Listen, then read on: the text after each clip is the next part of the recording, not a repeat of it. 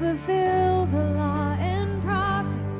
To a virgin came the word, from a throne of endless glory to a cradle in the dirt.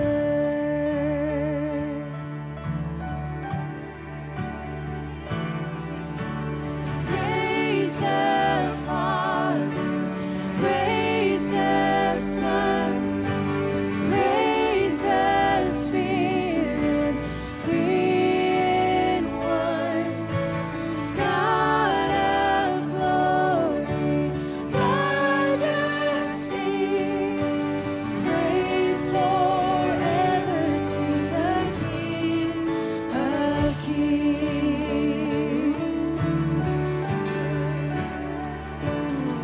To reveal the kingdom coming and to reconcile the lost, to redeem the whole creation. You did not despise the cross, for even in your suffering you saw to the other side, knowing this was our salvation. Jesus, for our sake you died. Thank you, Lord. Praise the Father, praise the Son, praise the Spirit, three in one. God of glory, majesty, praise forever to the King of Kings.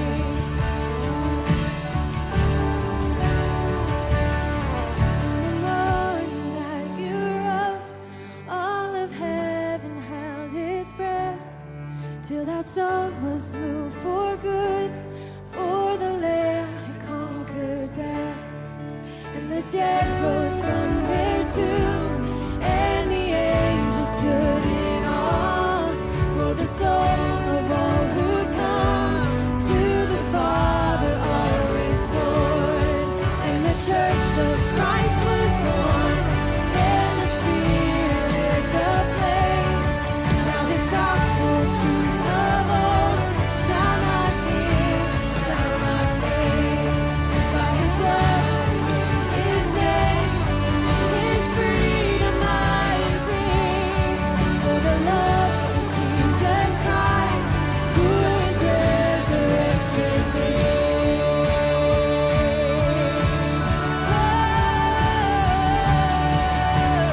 Praise the Father, praise the Son, praise the Spirit, three in one.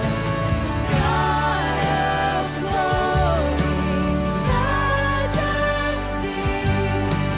praise forever to the King of Kings. We sing praise forever to the King of Kings.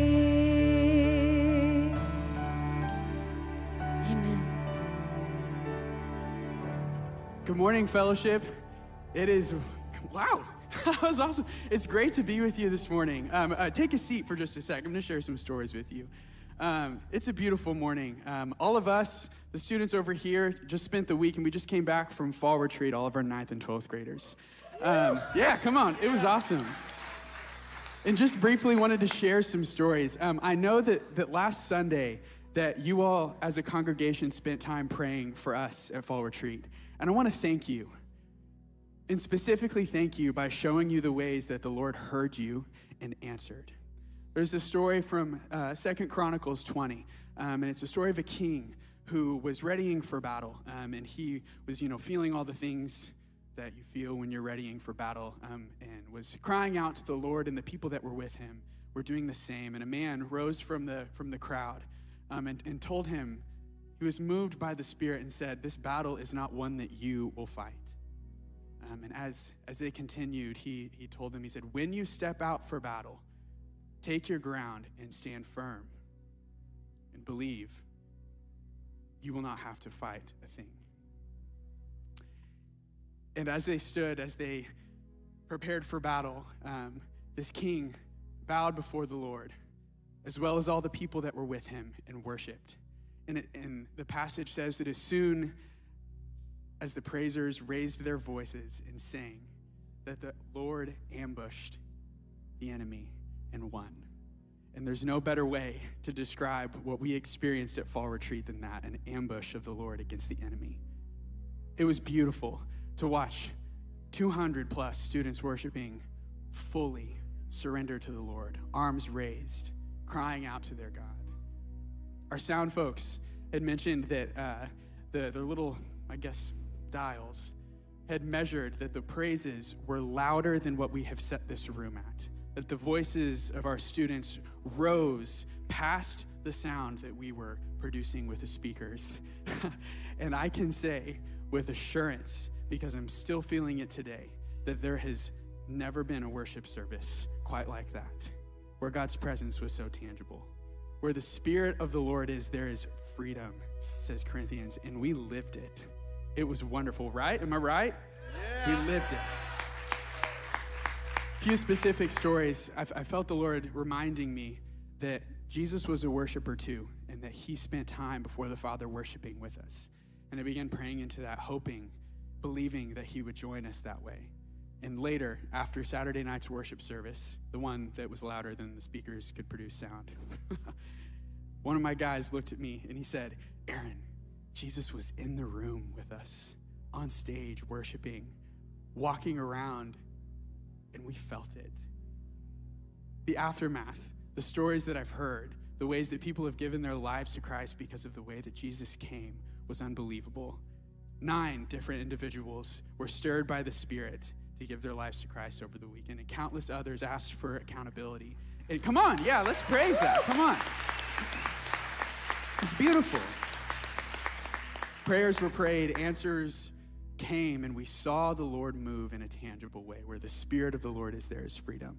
And we're gonna continue to worship this morning through baptism. We're gonna watch as the Lord does his thing. This is Anna Williams. She was one of our Sterns, and I'll pass it off to Lauren.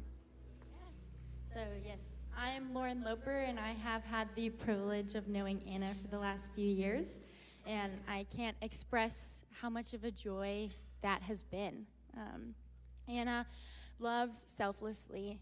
She is incredibly faithful, and she leads humbly and vulnerably. And when you meet Anna, you can't help but notice that there's something unique about her. And when you take a step back and reflect on what it is, you see that she exudes the Lord's love and just has this peace that is overwhelming in him. And I know that in the last few years, she has seen that even in trials since she was 2 years old, his presence and the way that he's always here. And that new life and heart change is something that is to be nourished, not just acknowledged. And she wants to do that today through baptism. And so, Anna, I know that I speak for myself and for this whole cell group that we love you deeply, and we can't wait to celebrate and praise the Lord through this act of baptism. We love you. Anna, is it your testimony in front of God and these witnesses in your community of faith that you love Jesus, he has rescued you from sin and death and hell, that he's the king of your life, and that you want to follow him all the days of your life? Yes. Amazing. Then I baptize you, my sister, in the name of the Father and the Son and the Holy Spirit, buried with Christ in baptism, raised to walk in new life.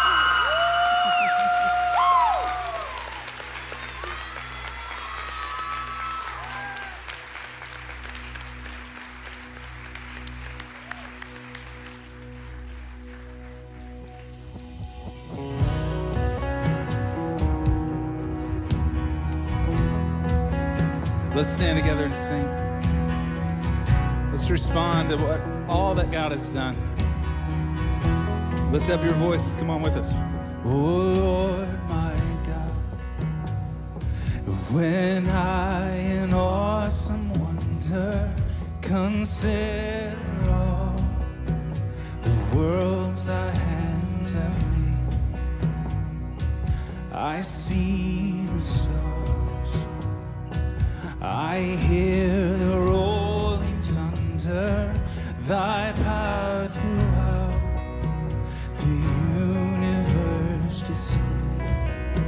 lift it up. Then sings my soul, my Savior God, to thee. How great thou art, how great thou art. And sings my soul, my Savior God, to thee. How great thou art.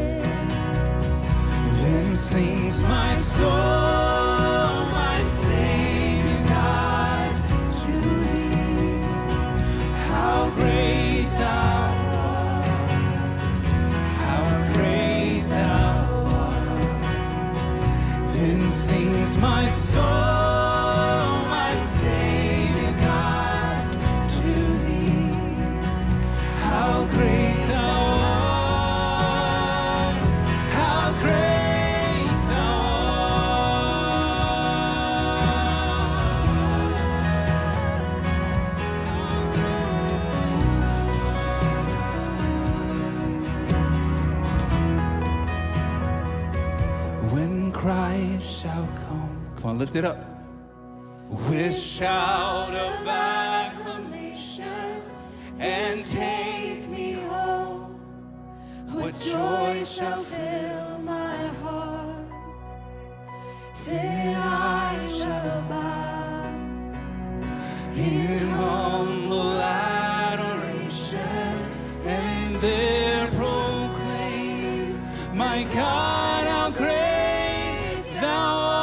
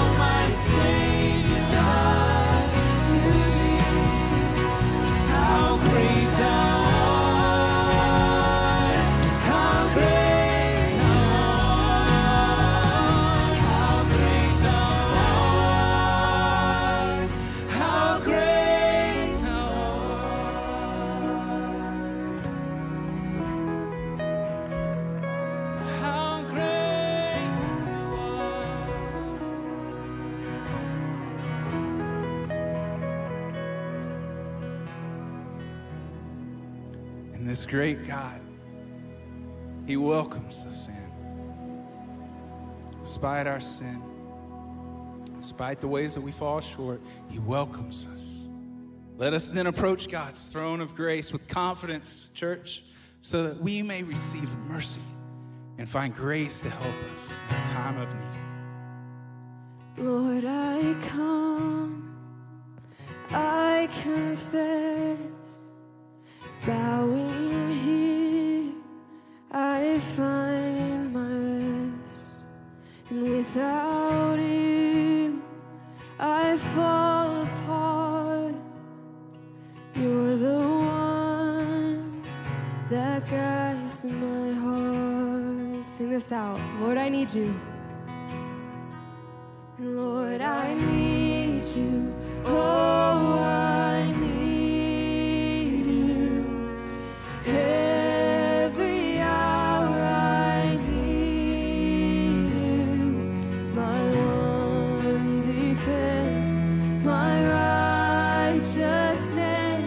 Oh God, how I need you. Where sin runs deep, your grace is more, and grace is found is where you are, and where you are, Lord, I am free. Holiness is Christ in me. Lord, I need you. Oh, I need you. Every hour I need you. My one defense, my righteousness. Oh God, how I need you. So teach my soul to rise to you when temptation comes my way, and when I cannot stand, I'll fall on you. Jesus, you're my hope and stay. So teach my soul to rise to you when temptation comes my way, and when I cannot stand, I'll fall on you. Jesus, you're my hope and stay.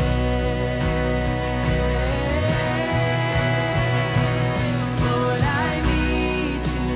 Oh, I need you. Every hour I need you. My one defense, my righteousness. Oh God, how I need you. And Lord, I need you. Oh, I need you. Every hour I need you. My one defense, my righteousness. Oh God, how I need you. And Lord, I need you. Oh, I need you. Every hour I need my one defense, my righteousness. Oh God, how I need you. And you're my one defense, my righteousness. Oh God, how I need you. As we go into a time of offering, I invite you guys to say this prayer out loud with me. Lord Jesus, we thank you for your goodness in our lives. You are an abundant God, and out of your great mercy, you have given us so much. We give you this offering today. Use it for your kingdom and your glory. May it extend and multiply its reach and influence. As we give our tithes and offerings, we surrender our whole beings to you in worship and adoration. May our sincere desire to be faithful stewards bring joy to your heart. We ask all this in the powerful name of Jesus. Amen.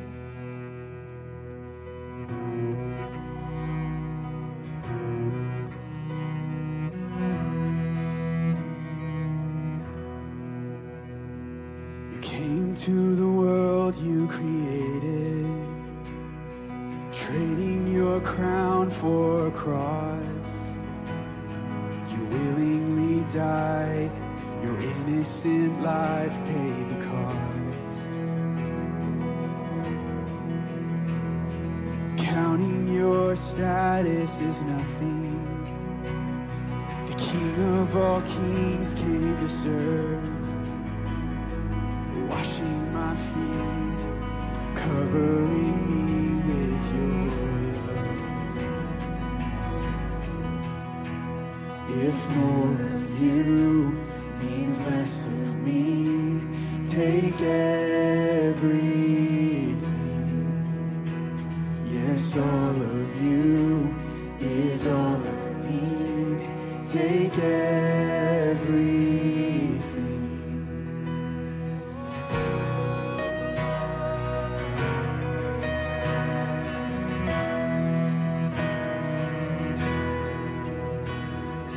You are my life and my treasures, the one that I can't live without.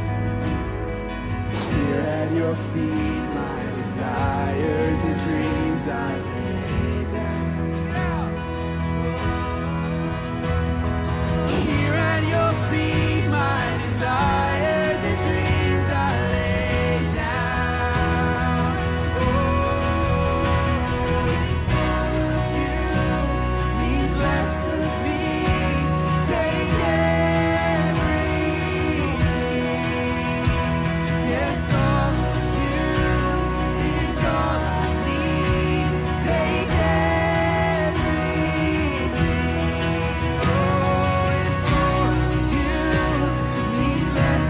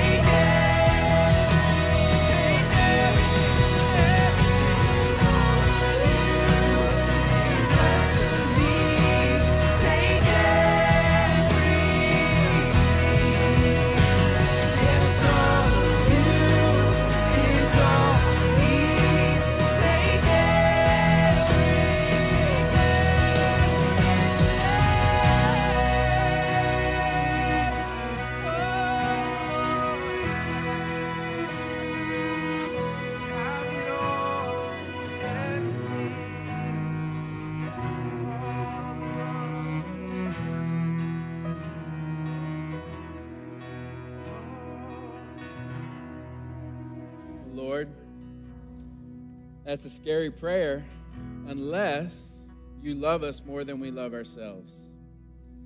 Unless you're trustworthy. Unless you're the King of the universe who's personal with us. Lord, we do give you everything this morning, afresh, anew. We give our lives to you. We pray it in Jesus' name. Amen. You can have a seat. Well, as y'all may know, the first Sunday of every month, we have our junior high and high school students in here, and we love it. Welcome, FSM. Yeah.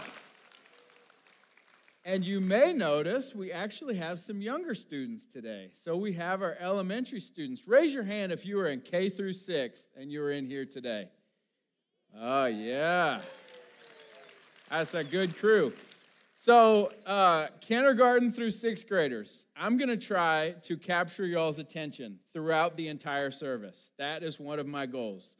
And so, raise your hand if you like to participate more than you like to spectate. If you'd rather play a sport than watch a sport, raise your hand if you would rather participate rather than spectate. Sure, I think most of us would, right? So I'm going to ask a few questions, and elementary students, y'all can raise your hands, and I'll call on you. The first service did a great job. The first one is this. Life is all about fill in the blank. What do y'all think life is all about? Any questions, any hands want to go up and try to answer that? Yes.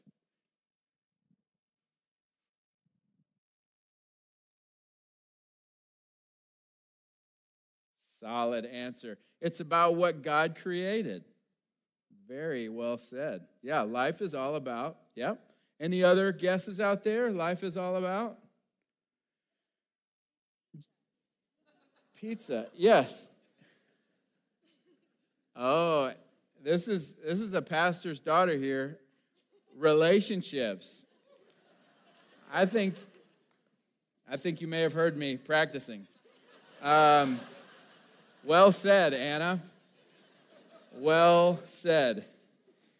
It's been said that to find out what a person values most, all you have to do is look at their calendar and look at their checking account, right? And we're in a series where we're talking about stewarding our time, our talent, our treasure, and today, relationships. One day, Jesus basically got asked to fill in the blank.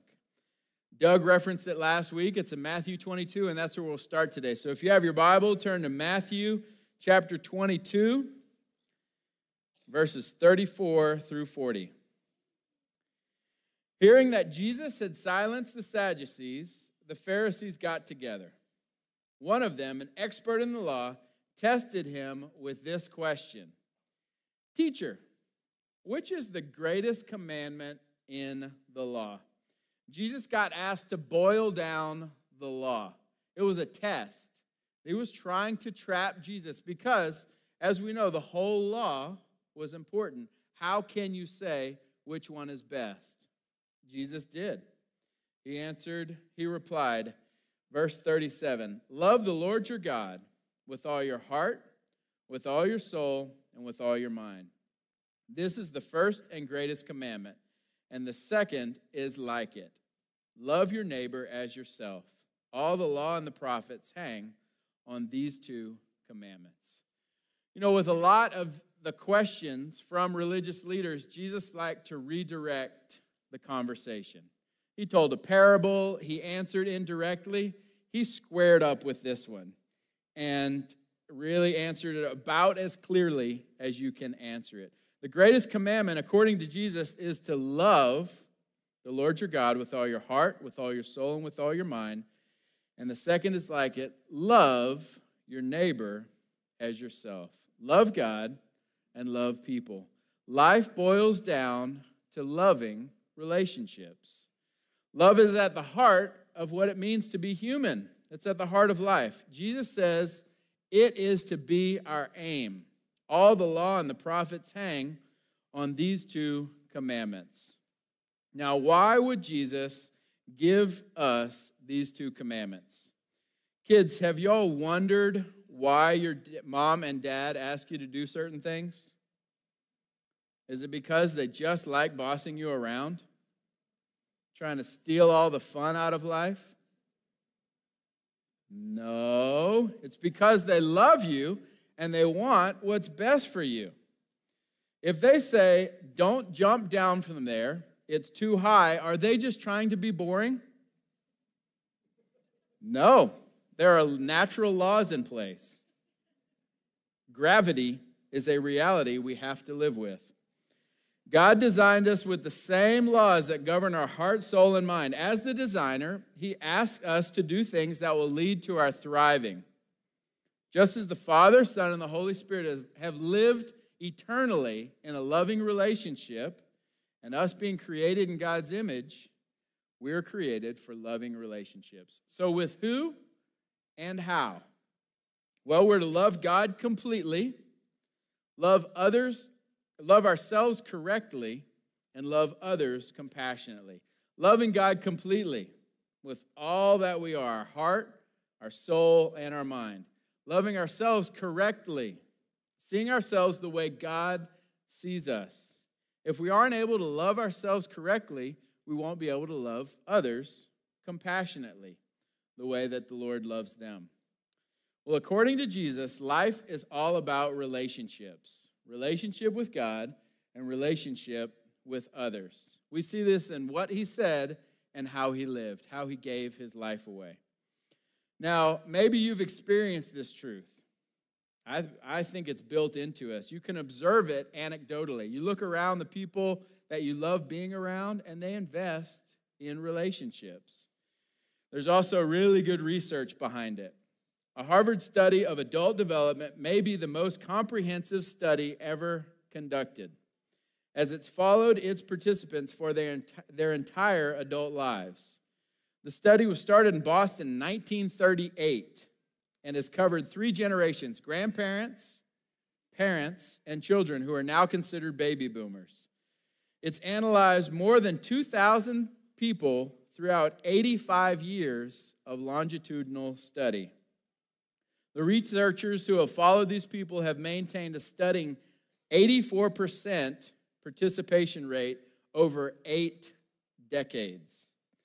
They have visited homes, spoken to parents, siblings, tracked medical exams, followed marriages and careers. The study has produced a wealth of significant data. However, in a recent article published in the Wall Street Journal, Director Robert Waldinger and Associate Director Dr. Mark Schultz pointed out the most significant contributing factor to physical health, mental health, and longevity. Kids, can y'all guess what it is? Raise your hand if you think you know what the most significant thing is about life and health and mental. Yes. Relationships. Someone is listening. Someone is listening. Absolutely. And I quote, "Close personal connections are significant enough that if we had to take all 85 years of the Harvard study and boil it down to a single principle for life, one life investment that is supported by similar findings across a variety of other studies, it would be this: good relationships keep us healthier and happier, period. If you want to make one decision to ensure your own life, your own health and happiness, it should be to cultivate warm relationships of all kinds," end quote. In fact, the importance of relationships for long-term health increased as participants aged, especially for older people. Waldinger and Schultz continued, loneliness is twice as unhealthy as obesity, and chronic illness increases a person's odds of death in any given year by 26%. So we were created for connection, for community, for relationships. Jesus tells us that love is the key ingredient for these relationships. So if love is the key ingredient to relationships, according to Jesus, how do we measure love? Any thoughts on that? How do you measure love? We measure length in inches, temperature in degrees, weight in ounces, but how do we measure love? In the first service, they said you can't measure love, which was deep and true. But I'm actually going for an answer, yes. Happiness. That's good. That's good. I like that. So let me give you all a hint from maybe the most famous verse in the Bible. For God so loved the world that he gave his one and only Son. Love, the measure of love, is by what a person gives, by what we give. That's how you measure love. Mark 10:45 says, even the Son of Man came not to be served, but to serve and to give his life as a ransom for many. Well, if life is all about relationships, according to Jesus, if love is the distinguishing feature of these relationships, and if love is measured by what we give, let's take a little inventory. This is not to guilt or shame anyone. It is honestly, truly, to get us to stop and think for a second, how are we doing with giving in our relationships? So, in your relationship with God, do you seek to get or to give? I like that. That's good. If you are married, with regard to your spouse, do you seek to get or to give? If you have roommates, do you seek to get or give? At work, do you seek to get or do you seek to give? At church, do you seek to get or give? Kids, with your parents, do you seek to get or to give? You can do both. You can do both. Yeah, you're on it. You are all over it. Kids, with your friends, teachers, coaches, siblings, do you seek to get or give? Rhetorical question. I don't know about you, but I go back and forth on the scale. I hope with each passing year that I become a more giving person. I hope so. The question for each of us is a question of giving or getting. In my life, do I seek to get or to give? Each of us is pursuing our vision of the good life. What will bring us satisfaction, joy, and peace? If our vision entails us getting a bunch of stuff, getting experiences, getting influence, getting people to do what we want them to do, then we will spend our life trying to get. But if our vision of the good life is taken from the Bible, we'll spend our whole life trying to give. If you've tried both these paths, I know you've experienced the truth of Jesus' words. It's truly more blessed to give than to receive. Getting is a black hole that's never satisfied. Our self is never satisfied, but giving does satisfy and leads to joy. Well, each of us has underlying beliefs that affect the way we live. If we can grasp some truths about life and apply them, we will learn to live to give. So here's some truths about life that seem extremely cold and almost make us giggle. Life is hard. You are not the most important.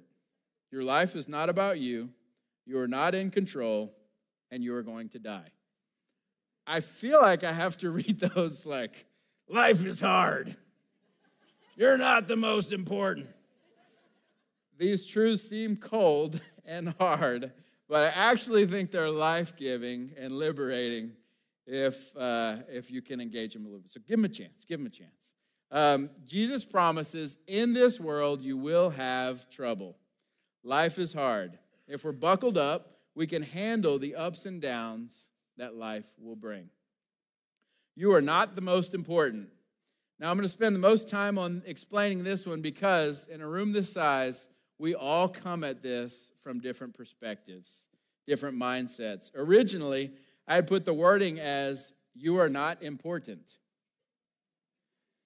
One of our staff members saw the slide and said, I feel like people might not hear anything you say, if you put it that way.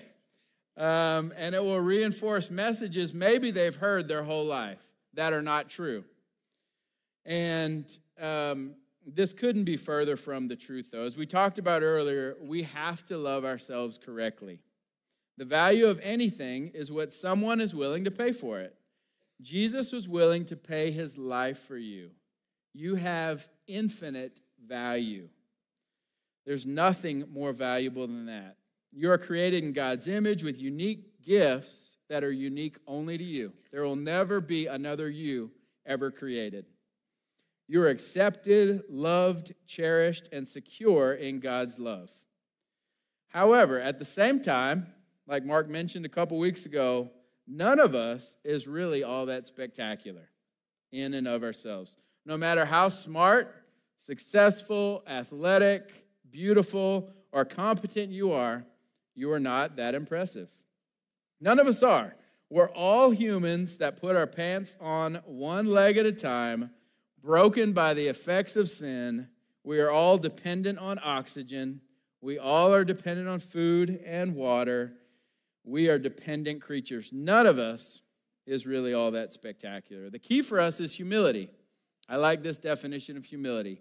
Seeing yourself as you truly are, nothing more and nothing less. Our goal, our aim is to see ourselves the way God sees us.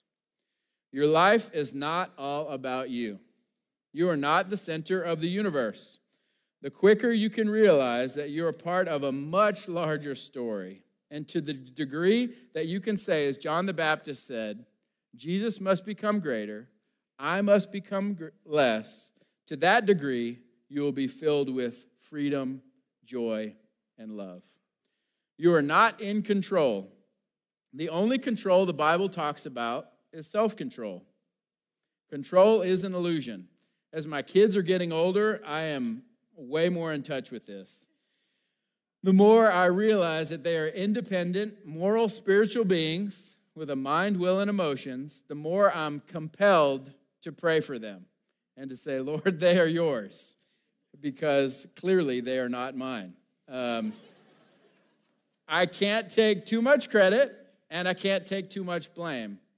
They are in the Lord's hands. You are going to die. You are going to die. The statistics on death among humans are staggering. Staggering. There are not many guarantees for us as humans, but death and taxes are two of them. Ecclesiastes 7:2 says, "It is better to go to a house of mourning, funerals, than to go to a house of feasting, parties, for death is the destiny of everyone, and the living should take this to heart." Going to funerals is an important spiritual discipline. The quicker we can accept the reality of death, the more we can enjoy this short life that God has given us on earth. Now, there are a lot of forces in this world, our flesh, the world, Satan, that are trying to have us live with blinders on, actually trying to trick us to believe the complete opposite. That life should be easy, that you are the most important, that your life is all about you, that you can control everything, and to never think about your own death. The problem with these beliefs is that they are simply not true. The facts of life can be proved all over the Bible, and they simply reflect reality. These false beliefs are promoted all over our culture and really a mirage that set us up for disappointment and selfish living. Have it your way. You deserve it. YOLO, your best life now. These philosophies about life and a nickel will get you a hot cup of Jack Squat. They are not useful. So 5 shifts need to occur if we are to move from living lives of getters to living lives as givers. First, wanting ease to embracing difficulty. Secondly, caring about self to caring about others. Again, this is the one that can be easily misconstrued. Just like the airplane safety instructions, you have to secure your own mask to get oxygen to breathe to help others. Don't hear this one as you can't have needs or you don't matter. We've got to love ourselves correctly to be able to love others compassionately. Being the whole story to being part of the story. Controlling to surrendering. Investing in the temporary to investing in the eternal. Now, it's easy for us to get caught up in things that don't matter, isn't it? What do y'all think is one of the biggest things in your life that keeps you from thinking about and investing in things that really matter. For me, one of them is this thing. A cell phone makes a wonderful servant, but a terrible master. Unfortunately, I have a hard time mastering this thing. I've got the Do Not Disturb feature on. It's still constantly vying for my time and my attention, pulling me back to things that are pretty trivial, don't really matter a whole lot. So each of us has to figure out how to control this little glowing rectangle that we carry around. So what are 3 things that last forever? And this is where hands can go up. If you have a guess, what are 3 things that last for eternity? Any thoughts on that? Yes. What? Say it one more time. Grass? Grass lasts. Okay. I like that. There's Bible verses about grass. Yeah, it's good. Yes. Your spirit. Oh, that's one of them. So the souls of people last forever. Absolutely. Yes, young man. Josh, go ahead, bud. What? You have to open your mouth, son. I'm going to skip my son over here. Yes. Say it again. Dirt. Okay. Wow, we're on a earthy theme. I'm going to go, yes, last one here. Yes. Ooh, love and relationship. Okay, that's very good. That's very good. So 3 things that last for eternity, if you'd like to write this down. God, His Word, and people. There may be more, but I'm sure of those 3. God, people, and His Word. So those would be really good, worthy of our investment, right? Seems like those would be great things to invest your life in. Let me read a quote to y'all from C.S. Lewis about the eternal nature of humans. It's a long one, but it's good. It's good. It's worth it. It is a serious thing to live in a society of possible gods and goddesses. Now, he's using little g here. He's just meaning eternal beings. He's not meaning that we can all become gods like God, okay? So he's just saying eternal beings. He uses the little g there. To remember that the dullest and most uninteresting person you talk to may one day be a creature which if you saw now, you would be strongly tempted to worship. Or else a horror and a corruption, so as you now meet, if at all, only in a nightmare. All day long, we are in some degree helping each other to one or the other of these destinations.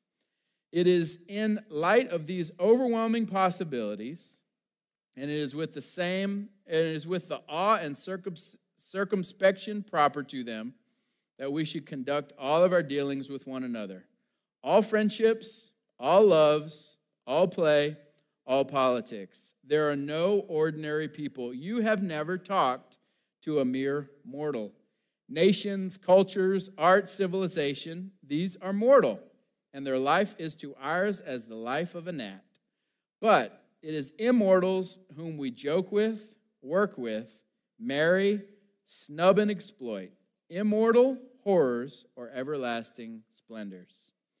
No one in this room is a mere mortal. We are all eternal beings.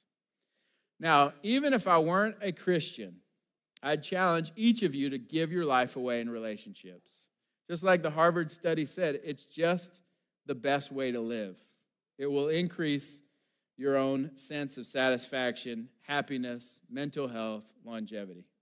However, when you combine giving your life away in relationships with the eternal reality of people, this is a weighty thing.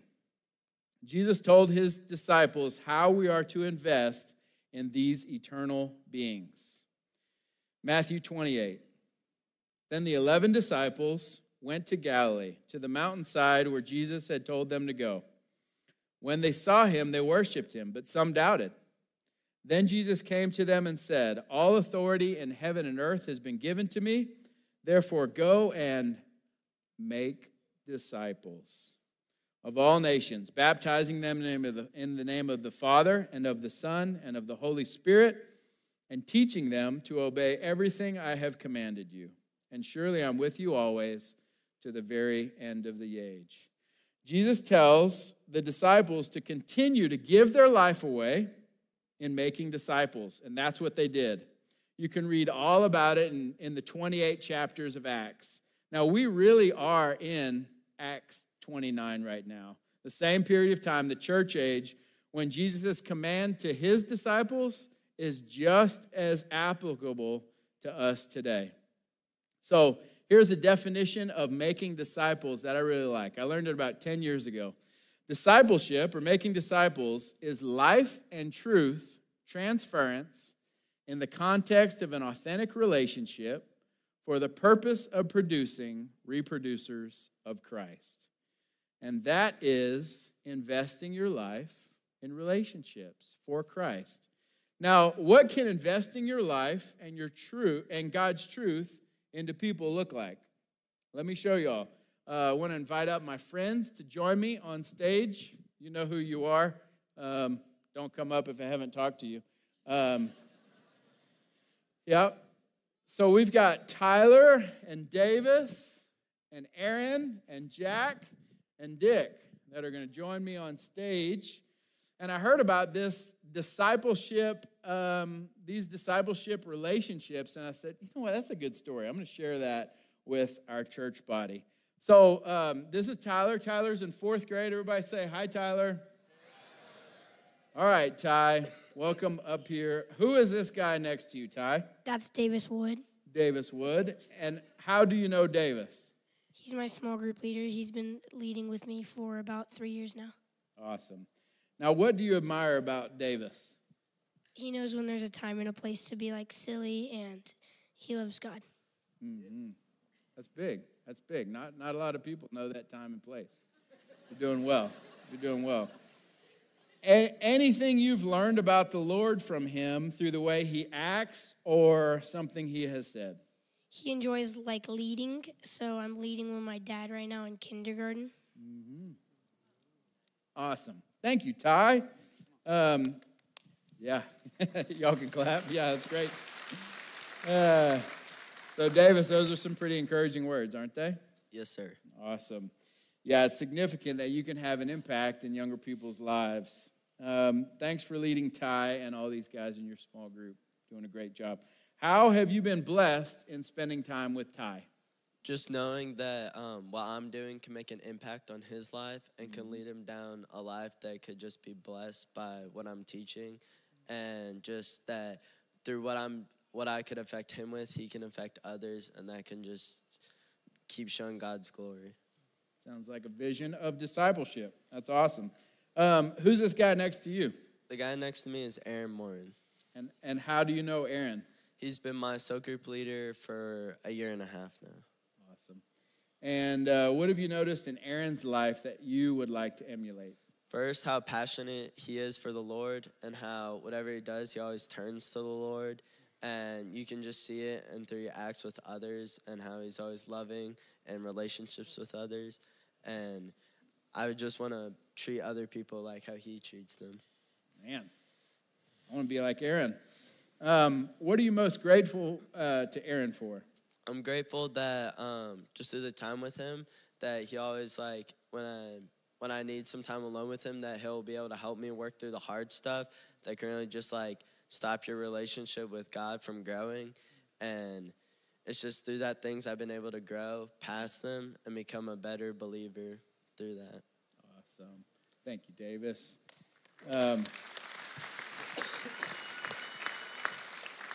Aaron, thank you for investing your life in Davis's. Yeah, of course. You're making a big difference. How has your life been enriched by spending time with Davis? I mean, yeah, most of our conversations go like that. And so there's just a depth that exists in his heart, a depth of love and commitment to Christ that overflows and encourages me. And also our cell group guys as well. He's a leader. And so I think we're all touched by his affection for the Lord and the ways that he relies on him, and also just has great questions. Not many people ask good questions of God or other people, and he's a very curious mind, loves the Lord a lot. That's awesome. Yeah. That's awesome. Who's this guy next to you, Aaron? This is Jack C. And how do you know Jack? Jack C. is one of my mentors. We meet on Thursday mornings with this little group of fellows called the Mustard Seeds. It's pretty fun. Yeah. Mm-hmm. Awesome. What have you learned about following Christ from Jack? Yeah, Jack has taught me a lot. I think most specifically, just the power of humility and grace. He tells us all the time that the man that he is today isn't who he was before, and that's only because of Jesus. And along with that, that learning never ends when you're in a relationship with Jesus. And so he shows that on a daily basis. He stays curious. He also asks good questions that make us think, the fellows that are with him. It's just inspiring to watch somebody desire to know Jesus, not only like at the beginning of their life, but also for the rest of it. That's awesome. Hey, Aaron, one more thing. What has y'all's time looked like? What do y'all do in your mustard seed time? Yeah, we meet... we meet everywhere. We've met at a park. We've met at the church. We met at Onyx, and I think right now we're meeting at his house. And we'll either listen to a podcast. We've done that, right? Yeah, podcast or a book. But I think of my favorite times are really just when we just sit and talk about life together over a cup of coffee. Those are the most life-giving, typically. Yeah, it's life and it's truth, transference in the context of authentic relationship, for the purpose of producing reproducers of Jesus. It's excellent. Awesome. Yes, thank you. Thanks for sharing. Jack, thank you for investing in Aaron's life. How have you been blessed through your time with Aaron and these young men? Well, I tell Aaron and the others all the time, I learn more from them than they ever learned from me, for sure. And, you know, one thing that I love about Aaron is his kingdom vision in all that he does, in all of his decisions and everything. And then especially how big his God is.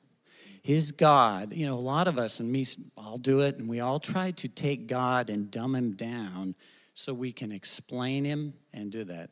And Aaron does just the opposite. That he works off of a God that is so big and so infinite, and we have conversations around seeing what he's doing in our lives and just how big he is, that's very inspirational. You know, we've met for a couple years too, and you know, when you spend a couple of years with people, you see the ups and the downs, you see the good and the bad. And so I have walked with Aaron through some really wonderful seasons and some challenging seasons as well. And in Psalm 23, when you talk about walking through the valley, when Aaron is in the valley, he still sees the peak and he still sees the vision. And he remains very steadfast in that. And so I'm always very encouraged to see him walk through the good and the bad times with a kingdom vision. And it also inspires me, and I was noticing it in between the services here, he loves these young kids, young men and women, and they love him, right? Give it up for Aaron over there, you guys. And I've watched him go through that, and it's inspirational to watch him and see the love that he pours out back to them. That's awesome. Enough about Aaron. Who's this guy next to you? This is Dick Nervig, for those that don't know. Right. You know, and if I was going to explain Dick, and I thought about this as you teed it up perfectly, and I had there is no better example of the great commandment and the great commission than Dick Nervig. And there are hundreds of men that could stand up here in my place and say these same things. But think about this. There's not a person in here, whether it's your first time or you've been here 20 years, there's not a person in here that Dick has not prayed over or for. You think about that. And I've watched him shepherd this church. For those of you that don't know, we are a elder-led church. And Dick has been an elder for the past 6 years or so. And his giving back to these people has just been incredible. So if I had to really kind of go through that, the great commandment and commission, it's hard to boil Dick down into a word, but I would say discipleship. And one of the tactical things that I've taken away from that is really how to learn and be very intentional with time and our priorities and setting up the discipleship process in a Paul, a Barnabas, and a Timothy fashion. So a mentor, a peer, and a mentee, and being very intentional in that. And I've spent time with Dick, very structured and very unstructured. And the amount of knowledge that I picked up from him and being intentional with our time and priority. And time, learning not time on the clock and time today, but eternal time, and thinking of our time as eternal and how we prioritize has been a big influence in helping me think through that process. Mm-hmm. Thank you. Yeah, y'all can clap for that as well. Dick, you have been a wonderful example on how to invest life. Yeah, we have learned a lot from you. Dick and I joked earlier, he's like, I'm the end of the line. What do we do here? I know why. This is such a powerful example of generational discipleship is spelled out in the Great Commission, and it kind of dawned on me. We got the Timothy, we got the Paul, we got the Barnabas. I guess I'm the Methuselah. How have you been blessed in spending time with Jack and other men like him? Well, about 15 years that Connie and I have been a part of Fellowship Bible Church, I think we would both say that we have been blessed over and over and over again with people that have certainly discipled us, and we've had the opportunity to disciple them. And Jack mentioned it too, but my time spent with Jack, it's been very symbiotic, spiritually symbiotic, mutually benefiting. I've learned a great deal from him. Mm-hmm. And also, Jack has, and again in the Great Commission, it talks about teaching, but it also talks about obeying. It's not just about accumulating biblical facts and biblical principles, but putting them to action.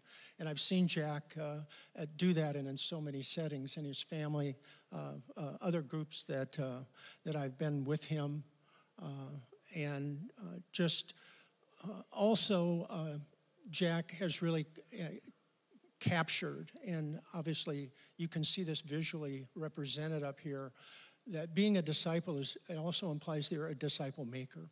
And being a disciple maker means death to self. And he has modeled that so well in so many ways. Yeah. Hey, how much does this vision of generational discipleship excite you? Speak to that a little bit. Oh, boy. Fellowship's mission and vision is to change the heart and soul of Northwest Arkansas. And then also it talks about how are we going to do that? By producing and releasing spiritual leaders, disciples and disciple makers. Earlier we saw Change Life Story. We saw Anna and her baptism and this visual representation. To God be the glory.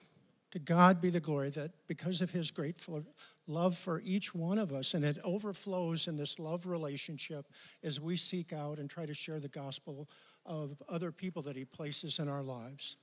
And so I'm just so grateful. I have to be really, really honest. There's, when you talk about my appreciation for that, it's very personal. For such a time as this, in such a mobile society, both my daughters and their husbands and my 4 grandkids are a part of Fellowship. And I watch in a very real way so many of you sitting here over the years that have died to self to invest in them and so many others. So for that, my heart is filled with gratitude. Well said. Well said. Yeah. Thank you.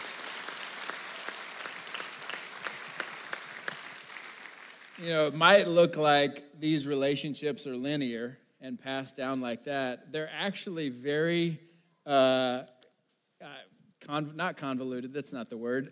They're very joined together. So Jack's son is in Davis's cell group. So Jack is around their cell leaders. Dick has invested in Tyler and his brothers through investing in their dad.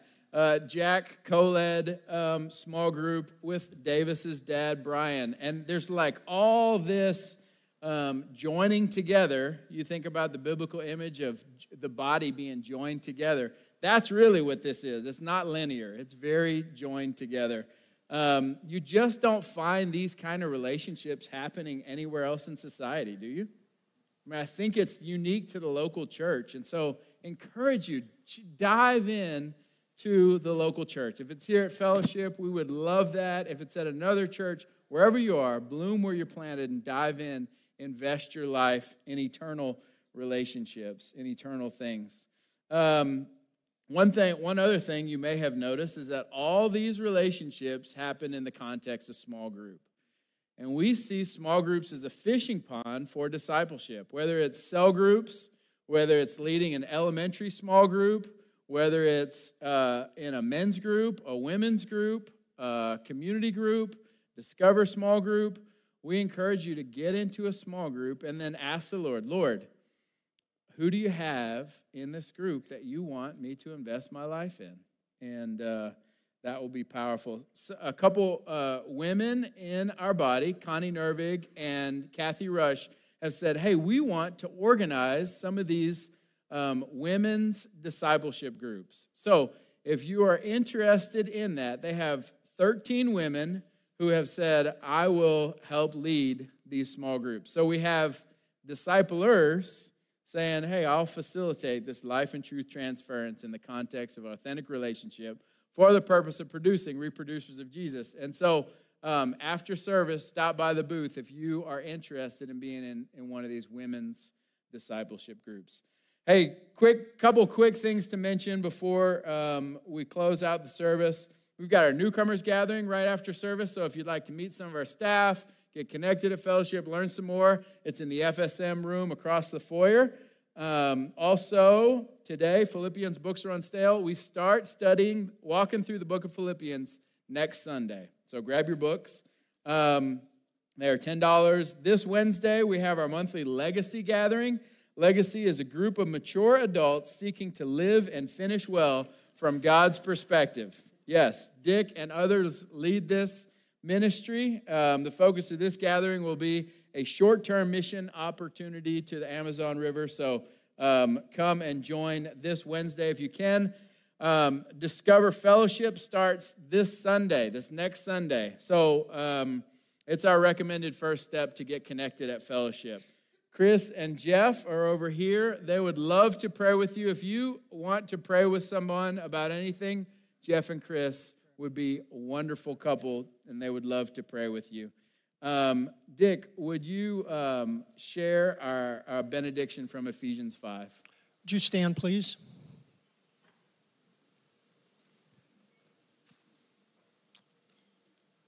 Follow God's example, therefore, as dearly loved children, and walk in the way of love, just as Christ has loved us and has given himself up for us as a fragrant offering and a sacrifice to God. Amen. Amen. We love you, Fellowship. Have a great week.